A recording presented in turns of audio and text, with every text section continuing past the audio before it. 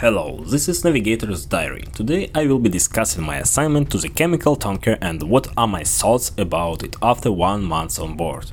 First of all, I want to sorry in advance if I have minor mistakes in the script just because I don't want to spend my precious internet on revising. First things first, this sign-on is very different from my previous experience on bulk carrier. The main difference I felt right after departure is a necessity to communicate in English, in airports, with agents, in hotel, but when I was already on board of the chemical tanker I thought it would be challenging to speak during the work, because of very strong accent of Filipino guys and lots of new words. Actually, there are 22 persons of Filipino, 1 guy is from Myanmar, and 3 cadets, including myself, are Ukrainian. Also, I was afraid it would be not with ease to work and maintain good relationships with a crew of very different mentality.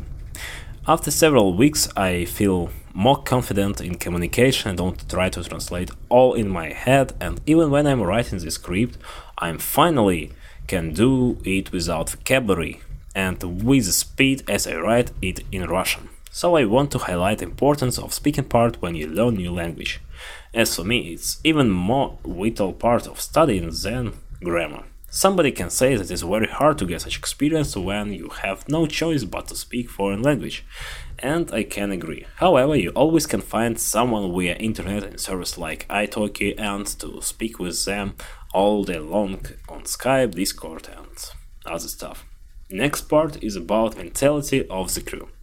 It's really friendly atmosphere here, where everybody can help you with your questions and will always listen to your suggestions. After full Russian-speaking crew, it's hard to not to feel the difference.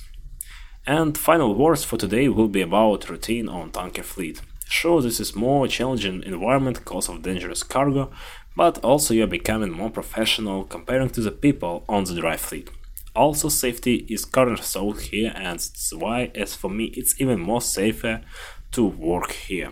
In addition, there is a good provision and there is balanced diet that affects the health. Unfortunately, gym is awful here, but you have lots of stairs to get fantastic cardio during work day.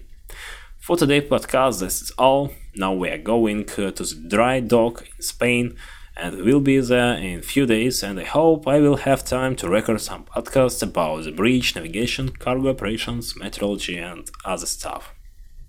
Thank you for listening.